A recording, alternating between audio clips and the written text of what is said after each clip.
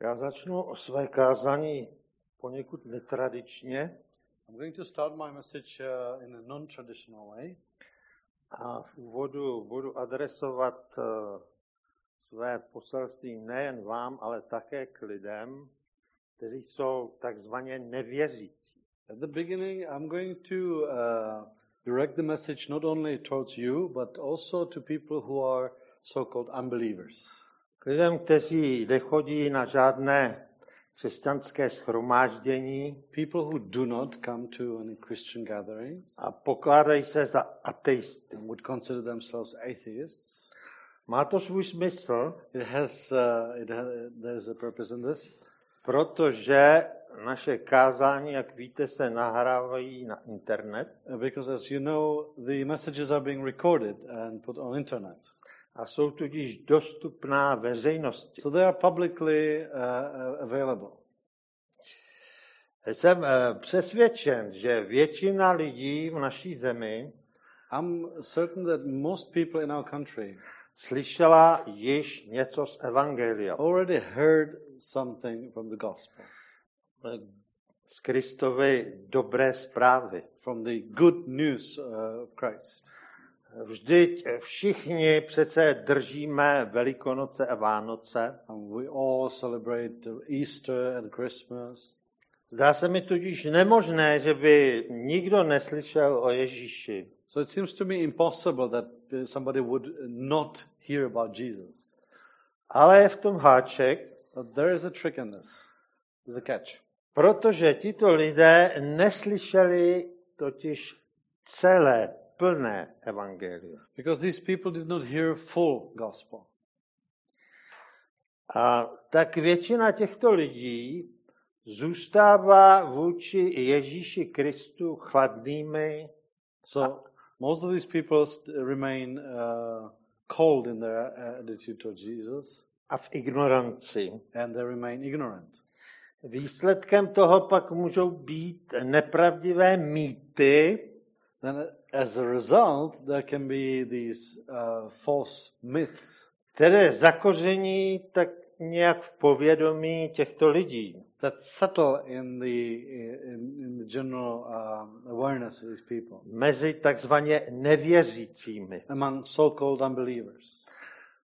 Ačkoliv pojem nevěřící člověk je iluzí, Even though the term unbeliever is an illusion, protože každý because něco věří. everyone believes something. Například mnozí z těchto lidí věří, For example, many of these people believe že se dostanou po své smrti kamsi nahoru do nebe, that after they die, they will somehow get to heaven. a někteří to i prohlašují. And some even claim, Když mluví o svých blízkých, kteří zemřeli, when they talk about close loved ones who died, tak nikdo z těchto lidí neřekne, že jejich blízký šel do pekla, nobody says about their loved ones that they after their death that they went to hell. ale všichni věří, že šli do nebe. They all believe they went to heaven. Jak mohou ti lidé takto smýšlet? How can they think this? Jaký mají proto důvod? What is the reason for thinking this? Jsem přesvědčen, že je to proto, I'm sure that it's because že neslyšeli plné evangelium. they did not hear the full gospel. A to je důležité. And that is important. Každý takový nevěřící věřící Every such unbelieving believer, svým postojem říká, says they say it with their attitude, já nevěřím Boha, I do not believe in God, ale kdybych se mýlil, but if I'm wrong, kdybych se snad mýlil, if I'm wrong, tak já určitě půjdu k Bohu do nebe. I'm certainly going to heaven then. A to je falešná víra. And that is a false faith, false belief. To je nepravdivá víra. That is an untrue belief.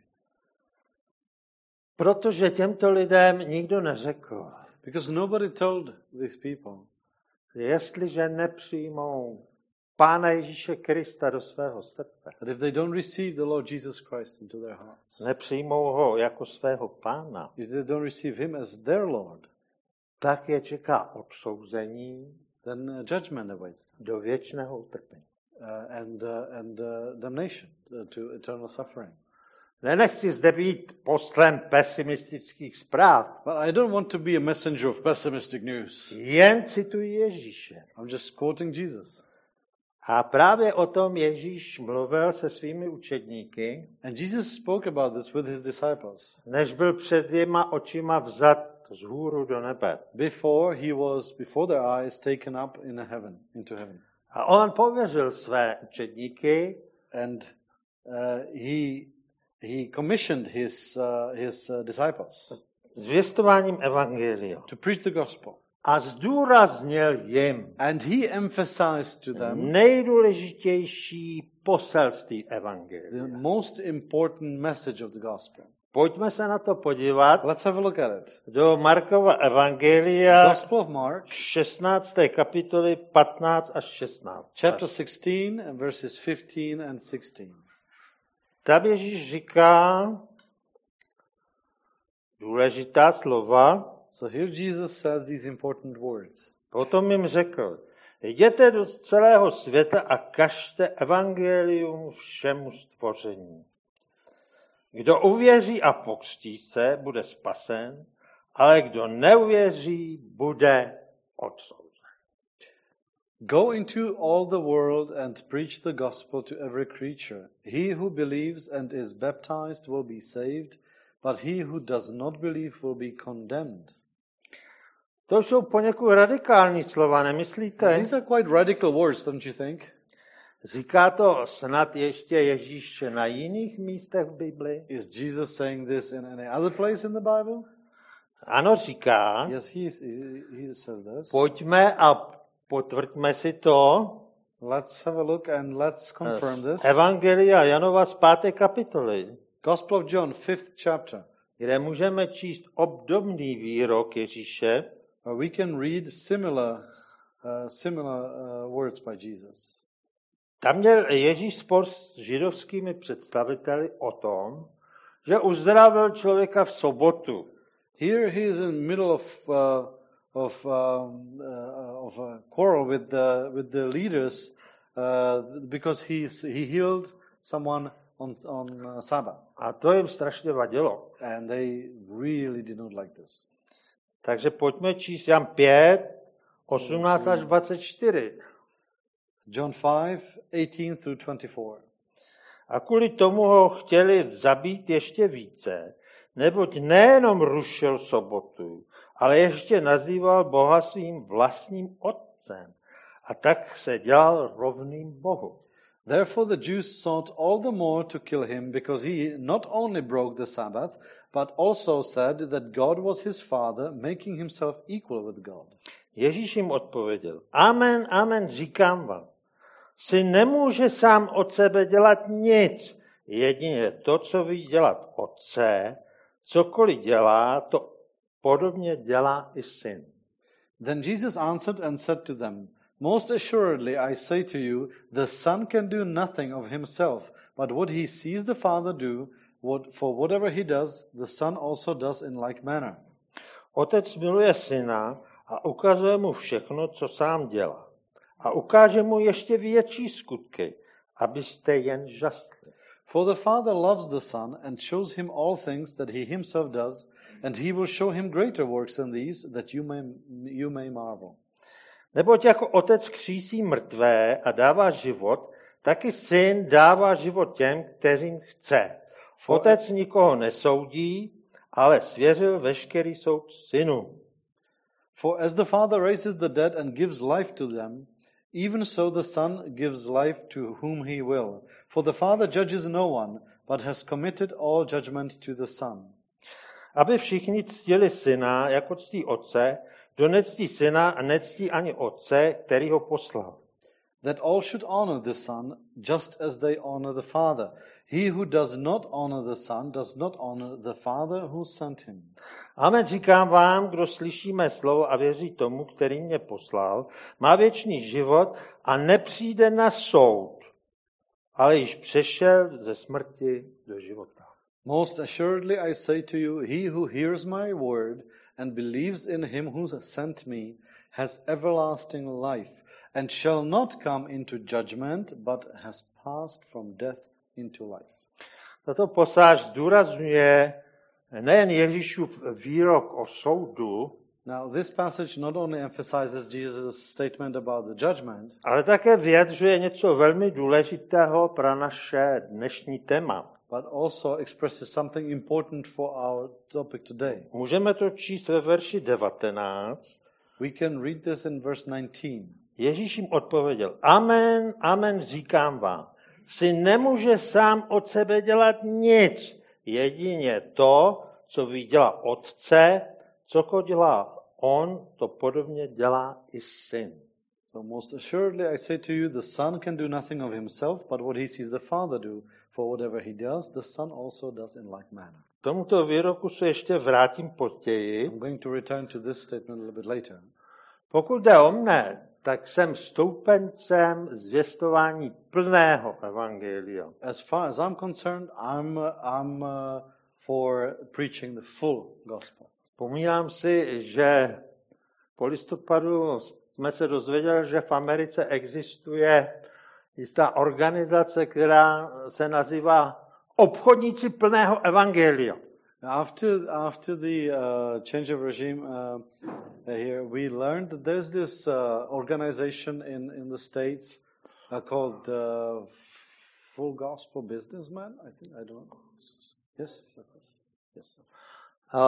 Takže oni měli setkání, kde byli hodně významní podnikatelé, boháči a dávali spoustu peněz na to, aby lidem bylo přinášelo plné evangelium. So they had these meetings. There were there were some quite wealthy and successful people represented there who were contributing, giving, so that the full gospel would be preached to people. A taky u nás se začala tvořit tato organizace nebo skupina věřících, ale tak nějak to vyšumělo. So similar group was being created here, but somehow it dissipated. Nicméně lidé se potřebují dozvědět všechno o Ježíši. Nevertheless, people need to learn everything about Jesus. They need to hear everything about him. Potřebují se dozvědět o velké boží lásce, která se stala v They Kristu need to Ježíši. hear about the great love of God that was shown in Jesus Christ. Potřebují se dozvědět, že Pán Ježíš položil svůj život na kříži, They need to learn that Lord Jesus laid down his life on the aby cross, všichni lidé mohli být osvobozeni z otroctví hříchu. so that all people might be saved from the bondage of sin. Také se potřebují dozvědět, They also need to learn co Bůh připravil všem těm, kteří ho milují. what God prepared to all those who love him. O tom, že jsou připraveny v nebi boží příbytky pro každého. There's this dwelling prepared in heaven for everyone, Kteří věří v Ježíše. for who believes in Jesus. O tom, že jsou tam ulice v Novém Jeruzalémě z křišťálového zlata. About the New Jerusalem with streets of gold. Jak říká písmo, co oko nevidělo a ani na mysl nepřišlo. But what Scripture says is that what eye has not seen, what didn't even occur on people's minds. To připravil Bůh těm, kteří ho milují. It's what God prepared for those who love him. Ale také se potřebují dozvědět, že ti, kteří nepřijali jeho pozvání Ježíšovo ke spáse, But they also need to know that those who do not accept the invitation of Jesus to be saved, a ignorují Boha, and they ignore God, čeká odsouzení k věčnému utrpení. that condemnation is awaiting them for eternal suffering. Mohou to však změnit. They can change it. Jak říká písmo, ještě dnes je den spásy. As the scripture says, Amen. today is the day of salvation. Dnes je den spásy. Today is the day of salvation.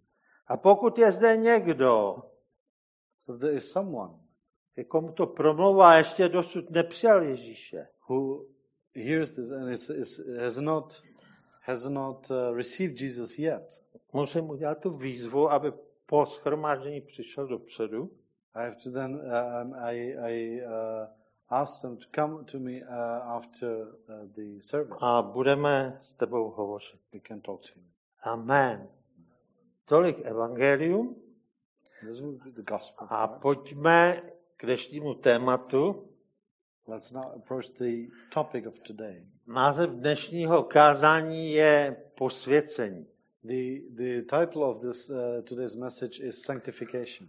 Kázání na tohle téma patří k biblickým základům. Now, message on this topic belongs to the foundations, biblical foundations. Co se skrývá pod tímto slovem posvěcení a jak mu porozumět? What is hidden? What is hidden in this word sanctification, and how should we understand it? V českém jazyce to zní, jako kdyby šlo o nějaké světlo, nějaké svícení na něco nebo na někoho. In Czech language, sanctification is actually it sounds like something shiny, something enlightening. V angličtině to slovo zní sanctification. That's English. Čili posvěcení a ukazuje to na svatost. And it is related to something that is holy. Kde se můžeme v Bibli dočíst o tomto slově? Where can we find this word? Where in the Bible can we find it? Nejde snad o nějaký méně významný biblický termín? Is it perhaps some less important biblical term? Něco, co bychom mohli klidně přejít a Something that we can vůbec se nad tím nepozastavit? gloss over and not even stop and think about it? Následující text, který teď budeme číst, vás přesvědčí o opaku. The text that we're going to read now is going to prove the opposite. 1. Tesalonickým 4, 3 až 5. 1 Thessalonians 4, verses 3 through 5. Tam můžeme číst. Boží vůle je toto, vaše posvěcení. Vyhýbejte se smilstvu, každý se naučte zacházet se svým tělem v posvěcení a úctě. Nikoli v žádosti a vášni jako pohané, kteří neznají Boha. For this is the will of God, your sanctification, that you should abstain from sexual immorality, that each of you should know how to possess his own vessel in sanctification and honor, not in passion of lust, like the Gentiles who do not know God. Tento text nám dává hned odpověď So now this text is giving us the na answer right away. otázku, proč bychom se tímto slovem měli zabývat. Like, why should we even bother to find out what sanctification is? Neboť je to Boží vůle, abychom Because byli posvěceni. it is the will of God, our sanctification. Dále nám text říká, že se máme naučit zacházet se svým tělem. Then the text is telling us that we should learn how to possess our own vessel, our own body. To není snadné. Well, that is not easy. How to deal with it. Většina nevěřících lidí, ale řekl bych i někdy křesťanů, má s tím problém. Most unbelievers, and I would say Christians too, have their problems with it. A podléhá žádostem těla. and give in to the passions of the flesh. Uspokojení žádosti těla a to pokušení, které přichází, the satisfying the passions of the flesh and the temptations that are connected skrze with it. toto uspokojení patří k nejsilnějším zbraním toho zlého. They belong they are among the strongest weapons of the evil one. Sám od sebe člověk to nedokáže. And on our own we are not able to handle it. Každý nevěřící člověk více nebo méně žádostem těla podléhá. Every unbeliever, more or less, but always gives in to the desires of the flesh. Řekl bych, že žádost těla nebo tělo určuje životní styl. I would say that the flesh dictates the lifestyle nevěřících lidí. of the unbelievers. Bible o tom mluví velmi, velmi na mnoha místech. And the Bible talks about it in many places. S Bohem však je možné With žádostem těla odolat. With God, though, it is possible to resist the lusts of the flesh. Pojďme si definovat, co znamená slovo posvěcení. So let's define the word sanctification. Řecká a hebrejská biblická slova ukazují oddělení ke svatosti. The Greek and Hebrew words used for that point to separation for holy purpose. Posvěcení je tedy akt, kdy se člověk odděluje od veškerého hříchu. So sanctification is that act when one is separating himself or herself away from the sin. A dává svůj život Bohu. And it's devoting the life to God. Svěřuje mu svůj život. Entrusting the life to God. Po staletí Bůh vyučoval Izrael, že jen ten bude patřit k jeho lidu. And for centuries God was teaching Israelites that only such person will belong to his people. Kdo bude sloužit Hospodinu. Such person that serves the Lord. A tady bych dodal, že ten, kdo slouží Hospodinu, tak neslouží žádostem svého těla. And I would say if somebody serves the Lord, they don't serve the lust of their flesh. To je logické. To dává smysl, že? That makes sense. Vůdce Izraele Jozue toto nekompromisně sdělil svému lidu, když se všichni usadili v zaslíbené zemi. And the leader of Israelites, Joshua, he stated this without compromising. He said this directly to people when they settled in the Promised Land. Pojďme číst Jozue 24:15. Let's read it from Joshua 24:15. Pokud se vám ale nelíbí sloužit Hospodinu, vyberte si, komu budete sloužit. Ať už bohům, který sloužili vaši otcové za řekou, anebo bohům Emorejců, v jejich zemi bydlíte. Já a můj dům však budeme sloužit Hospodinu. And if it seems evil to you to serve the Lord, choose for yourselves this day whom you will serve, whether the gods which your fathers served, that were on the other side of the river, or the gods of the Amorites, in whose land you dwell. But as for me and my house, we will serve the Lord. Jde o zásadní otázku, Now, this is an important question, která platila pro starověkého člověka a která platí pro člověka dneška. That was true for the people of the ancient times and it's true for people of today. Každý zde je oslovován, And it addresses every one of us here. aby si vybral, To choose. koho budeš uctívat. Whom will you serve? Budeš sloužit pravému Bohu, Will you serve the true God? a nebo budeš sloužit falešnému Bohu, například Mamon. You will serve a false God, let's say Mammon. To je dneska silný Bůh. That is a strong God these days. Peníze, láska k penězu, k majetku. Love for money, love for To love je- for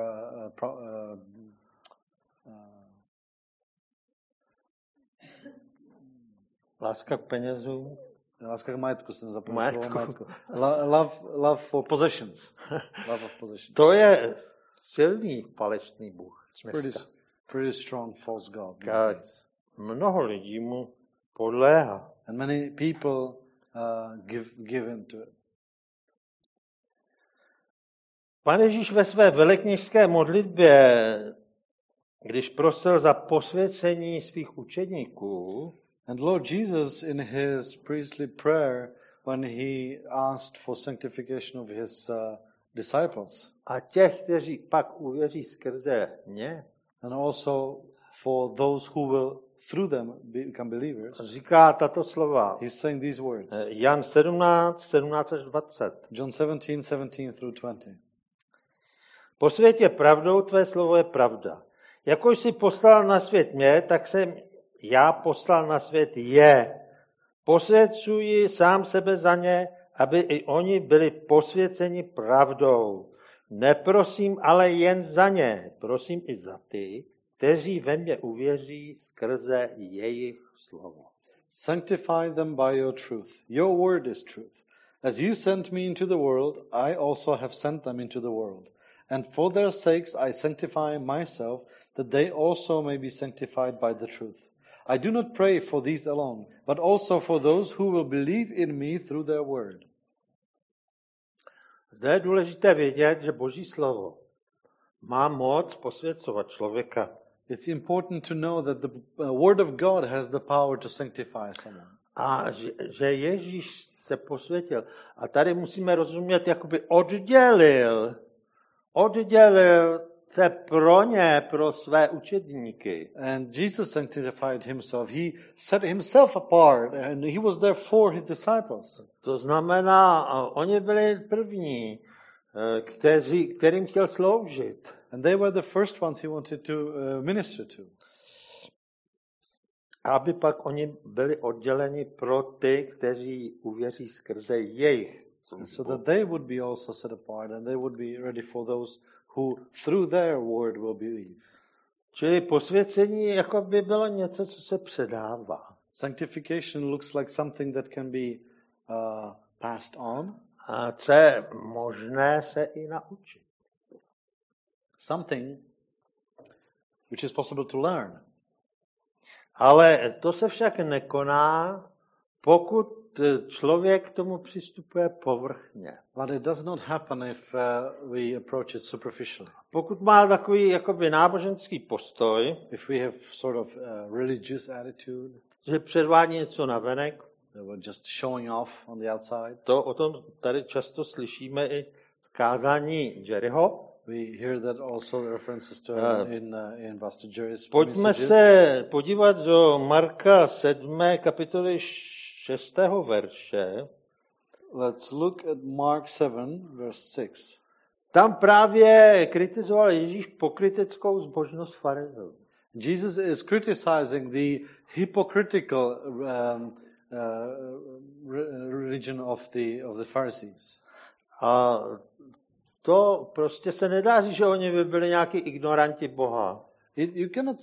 One cannot say that they were just completely ignorant about God. A oni byli hluboce věřící lidé. They were very deeply believing people.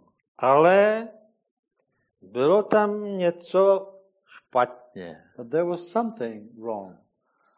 A Ježíš jim odpověděl, Izajáš o vás pokrytcích prorokoval správně, jak je psáno. Tento lid mě ctí svými rty, srdcem je mi však vzdálený. Jesus said to them, well did Isaiah prophesy of you hypocrites, as it is written, this people honors me with their lips, but their heart is far from me. Takže na tohle si musíme dát pozor. We have to be really careful about this. Aby jsme skutečně chválili Boha s upřímností. To worship God sincerely. A podávali se proměňující a očišťující práci Ducha Svatého. To submit ourselves to the renewing and cleansing work of the Holy Spirit. Shrňme si tedy definici posvěcení. Jo? Tak až dosud jsme si vysvětlovali, co to posvěcení je. Let's sum this up like this definition of sanctification. We were explaining what it is A co to není. and what it is not. A takže shrnující definice zní takto. But this summary definition would be like this. Posvěcení znamená oddělení ke svatosti. Sanctification means separating oneself for holiness. A není to dobrovolně volitelnou záležitostí pro nás křesťany. And it is not an optional choice for Christians. Posvěcení je bytostně důležité, Sanctification is vitally important. neboť otevírá vstup do vítězného křesťanského života. And it opens the entrance, the door for a victorious Christian life. Tedy jinými slovy, aby nám to fungovalo, In other words, in order to work, to naše křesťanství our Christianity, for our Christianity to function, a všechna ta zaslíbení, and all the promises, musíme být posvěceni we do have to be sanctified. a posvěcováni. And we have to be being sanctified. To znamená, že je to proces. That means it is a process. A teď si řekneme něco o 3 úrovních posvěcení. And we're now going to talk about 3 levels of sanctification. Má 3 úrovně. It has 3 levels. První úroveň nazýváme jmenuje se takzvaně poziční svatost. The first level would be called what we call positional holiness. To znamená, že poté, co člověk vyznal Pána Ježíše Krista, Which means that after someone has declared Jesus as their Lord, a uvěřil ve svém and srdci after they believed in their heart a prosil za odpuštění hříchů, and asked for forgiveness of sins, začíná křesťanský život. their Christian life starts. Protože Bůh vidí do srdce každého And člověka. God sees into the heart of every person. A pokud to člověk udělal v upřímnosti, And if this was done sincerely, tak je okamžitě přijímán do Boží rodiny. they're immediately received into God's family. Z tohoto důvodu také apoštol Pavel oslovuje ve svých dopisech křesťany jako svatí. And for this reason, Apostle Paul, when he writes to Christians, he uses this title for them, saints.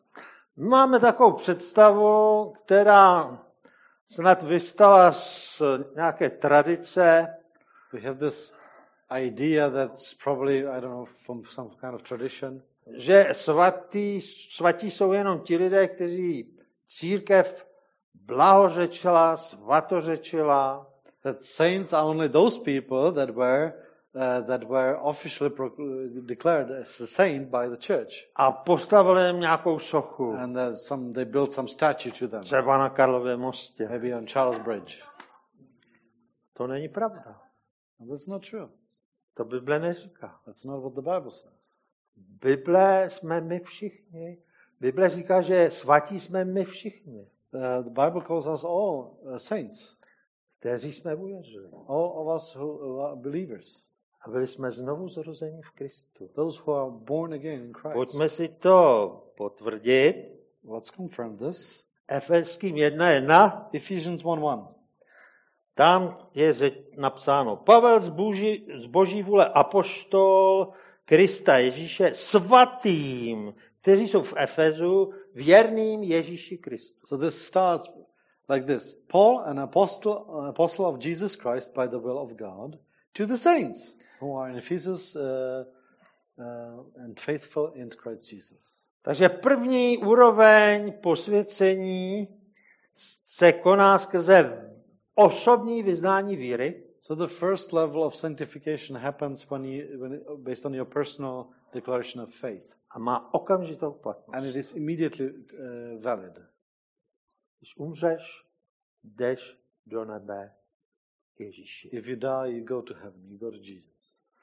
Nyní se podíváme na druhou úroveň posvěcení. Now let's look at the second level of sanctification. A tato úroveň, ty se budu vyjadřovat poněkud obšírněji. Now this one I will cover in a more broad way.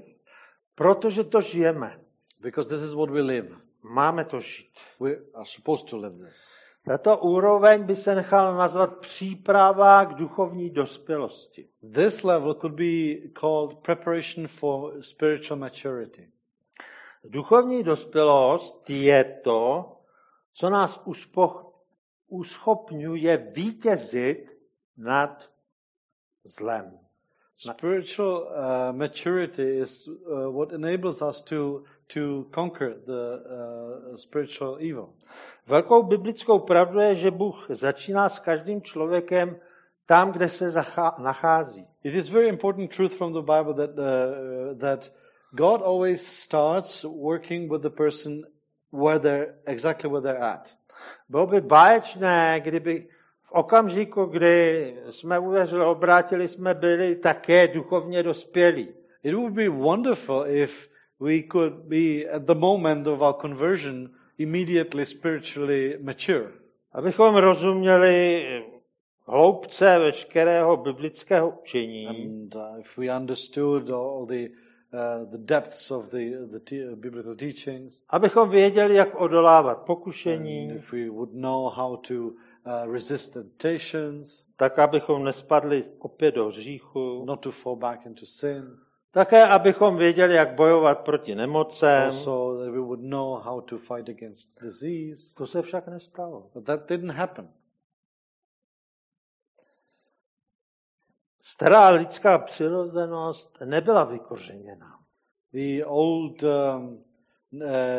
human nature was not uprooted.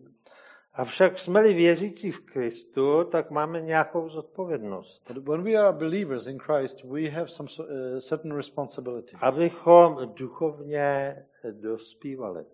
Responsibility to grow spiritually.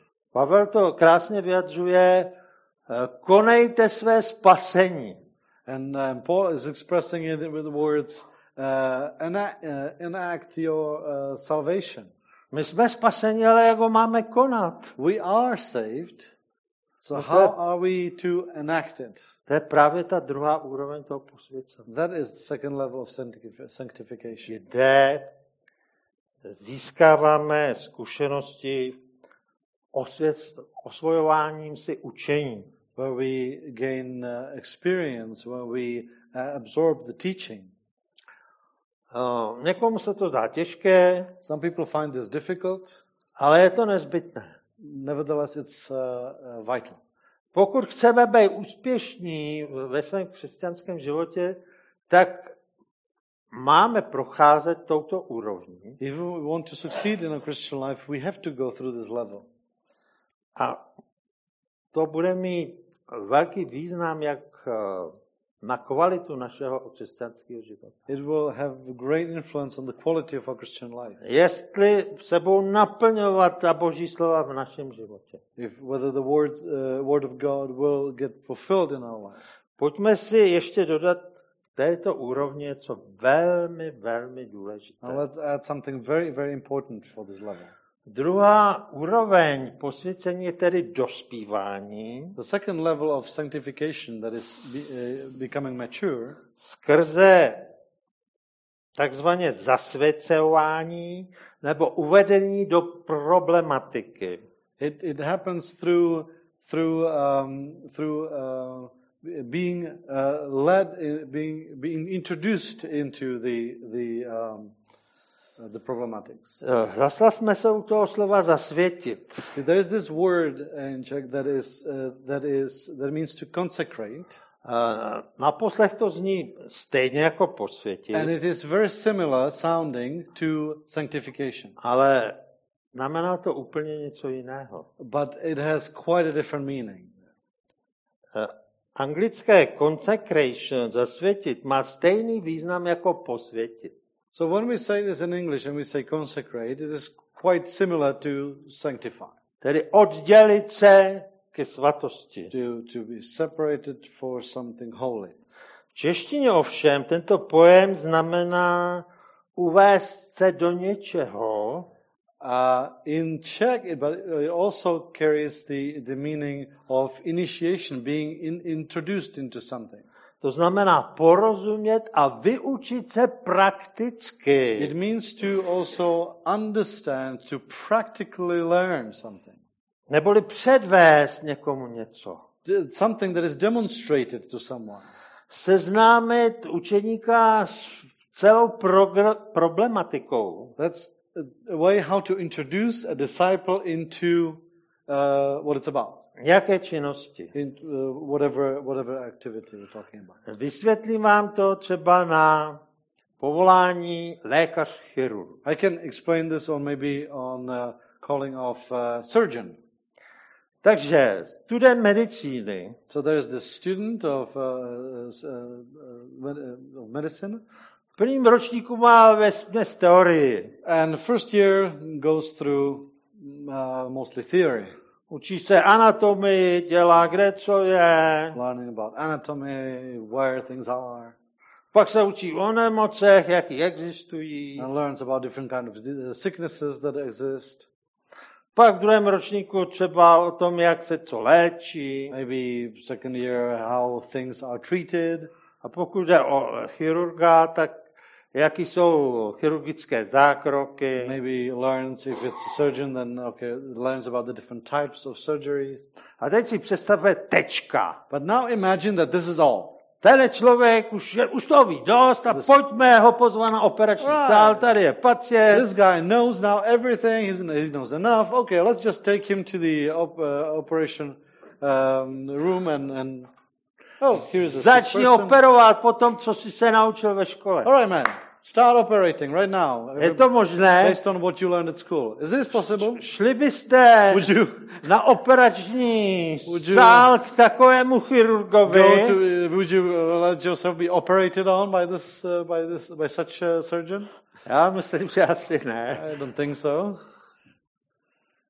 Protože pak v těch dalších ročnících ten chirurg chodí na sál. Because in A the dívá following se, years, he goes actually and watches operations. jak to ten lékař starší, zkušený dělá. He's looking at the experienced doctor and how he's doing that. Jenom se She's doing dívám. that. Just watching.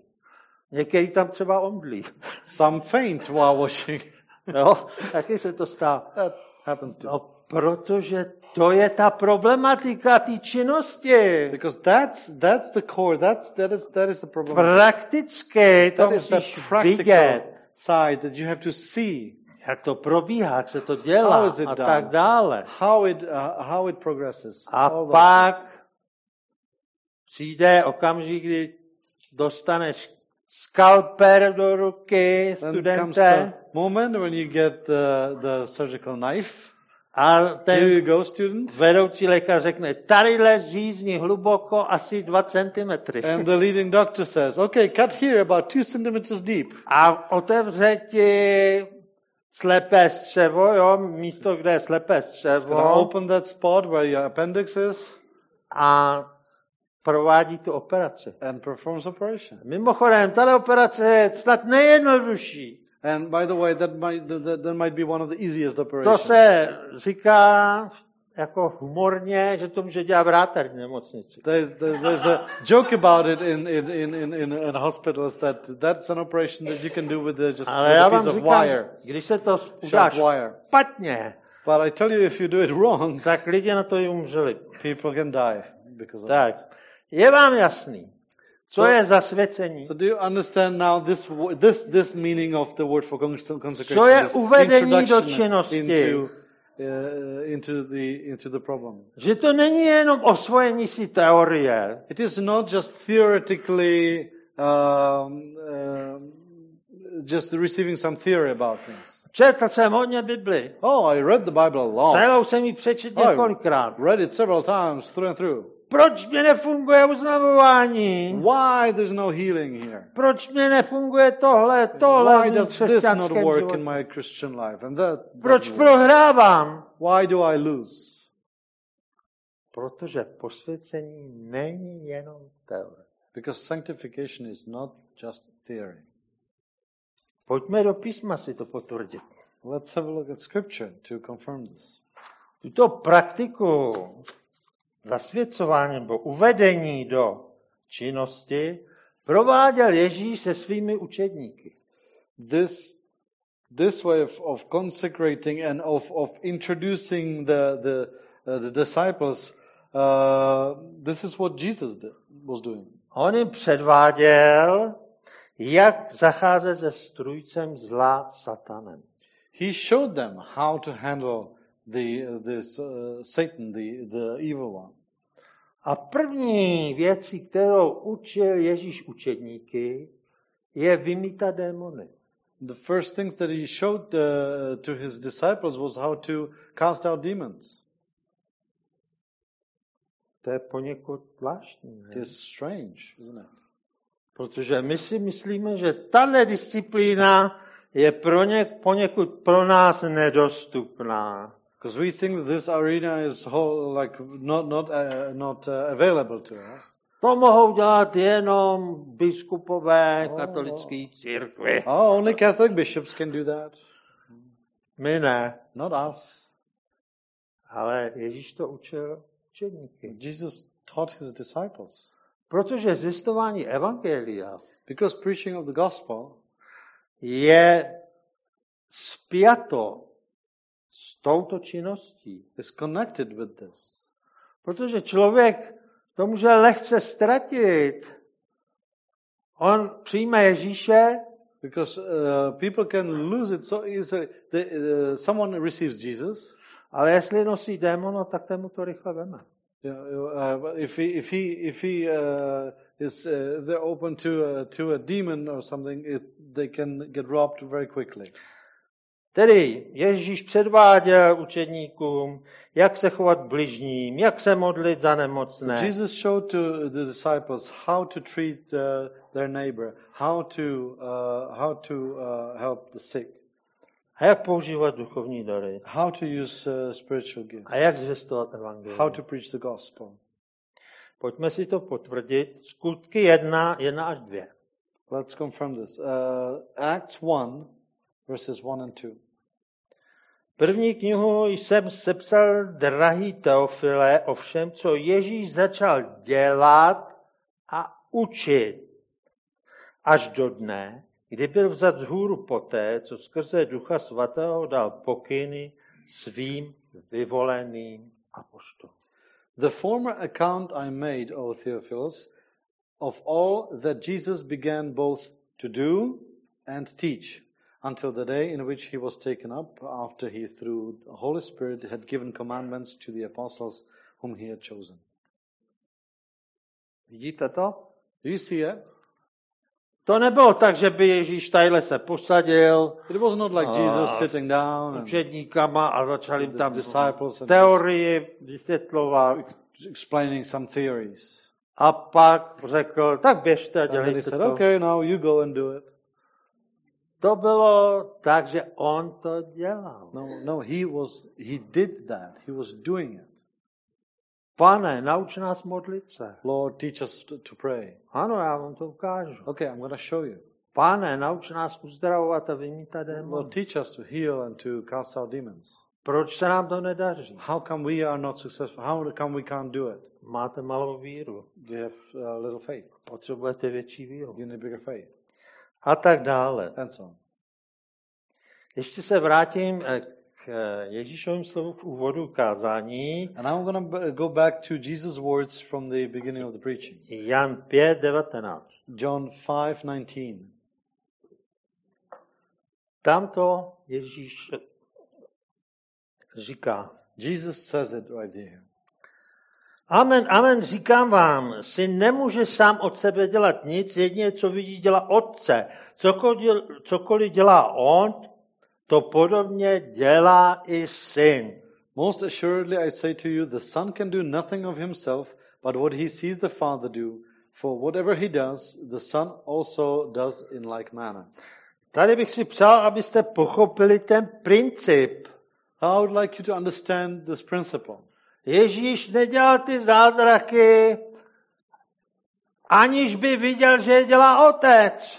Jesus was not doing the miracles without seeing Father doing them. Myslíte si, že zázraky a mocné činy se děly jenom v Novém zákoně? Do you think that miracles and mighty things were happening only in New Testament? Nemůžeme číst o tom, co Bůh dělal ve Starém zákoně? Can't we read about what God was doing in the Old Testament? Před faraonem, To Pharaoh skrze proroky. or through the prophets? Dokonce i mrtví byli kříštěni. Even dead were raised. A Ježíš u toho byl. And Jesus witnessed it. On se to učil. Jesus learned from the Father. A když pak měl svoji službu, When he had his ministry, tak dělal to, co viděl u Otce. he did what he saw his Father do. To je ta úroveň toho posvěcení, která se přenáší, předává. That is that level of sanctification that is passed on, that is given from one to the Do other. které jsme uváděni skrze někoho, kdo to už zná a umí to a dělá to. We are introduced into it by someone who already knows this and who already does this. A proto náš Pán povolává do církve evangelisty, pastory, učitelé. That's why our Lord calls into his church evangelists and pastors and teachers, Apoštoly, apostles, aby nás vyučovali, řekněme, teorii i praxi. to teach us, let's say, theory and practice. To je plné křesťanství. That is full Christianity. To je plné evangelium. That is full gospel. To potřebujeme dostat We need to get this do našeho života. into our lives. A my to máme. We have it, A jen to chce někdy odvahu. but sometimes it needs some courage Nebát se vložit ruce na nemocného. to not be afraid and lay hands on the sick. Jsem přesvědčen, že každý z vás I'm certain that every one of you už viděl, has seen jak se to dělá. how it's done. Že každý z vás byl někde na shromáždění, kde se modlilo za nemocného Every a one of you were at some sort of gathering where people prayed for the sick, paraplegika for paraplegics, a on stál z vozíku. for someone who got up from their wheelchair. Amen. Je tady někdo takový, kdo to viděl? Is there someone who saw this thing happen? A nebo zvedněte ruku, kdo to nikdy neviděl. Tak, Let me know who never saw this. Who tak never jsou saw tady this. jeden, dva, no pár vás tady je, když jste to neviděli. To znamená, všichni, kteří jste nezvedli ruku, tak jste viděli Ducha Svatého při díle. So those that you said you saw it, you saw Holy Spirit at work.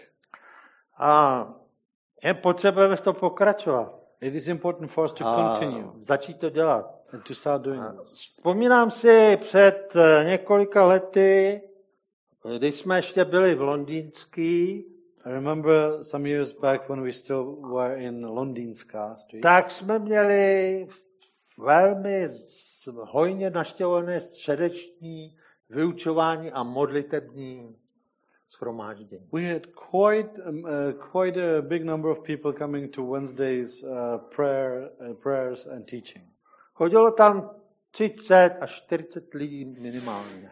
And we had 30 to 40 people going there. A také si vzpomínám, že jsme se učili, jak se modlit. And I remember that we even learned how to pray.